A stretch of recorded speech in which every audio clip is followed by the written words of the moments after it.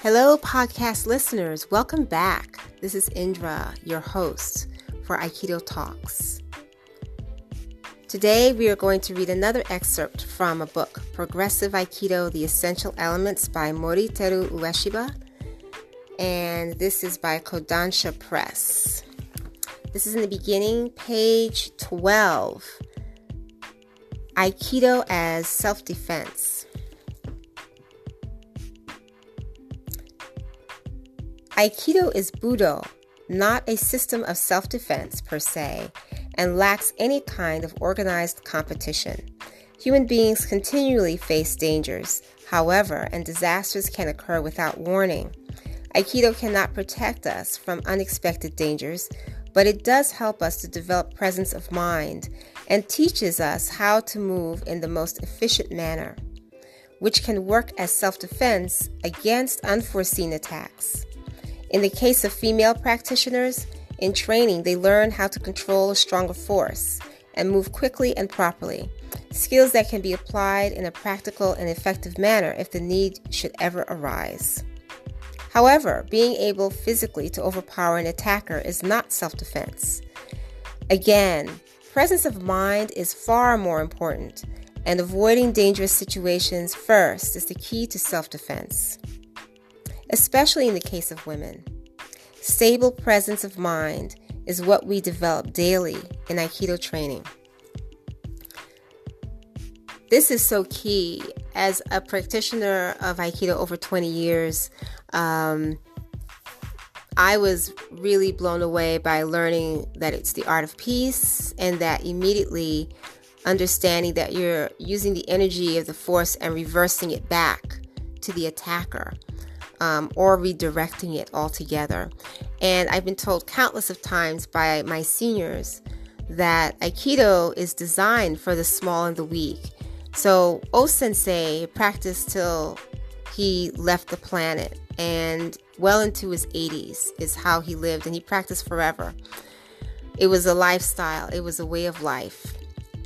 And it is a lifestyle, a way of life, because I think for any martial artist, it becomes that if you really truly bond with the art form that you desire to choose. And in this excerpt, they do talk a lot about the women. And they say that also, for people in general who really pay attention to the forms, that's where you get the true power. And that's why it's a lifelong study, because the repetition, and with anything, practice makes perfect. But you are always reaching for perfection, always working upward constantly every time. And you feel the difference. I felt it immediately in my first year of starting this practice, and it's tremendous. Right now, during the coronavirus, we have to practice social distancing, and some places are not opened yet because of restrictions that we have to follow, and as we get reorganized to come back into a routine. But there's also the element of working off the mat by discipline, self-care, self-nurturing, self-awareness, as explained in this excerpt. Here's another excerpt on page 13. Aikido for mental health. All those who practice Aikido notice sooner or later that because the movements of Aikido are based on natural principles, the balance between body and mind is naturally restored. In training, stress seems to disappear. Imperfections in one's character get ironed out. One develops a brighter outlook, a more positive attitude. In other words, a character that is flexible on the outside, hard as diamond on the inside.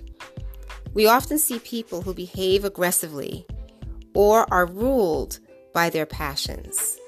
But among Aikido practitioners, such people are rare.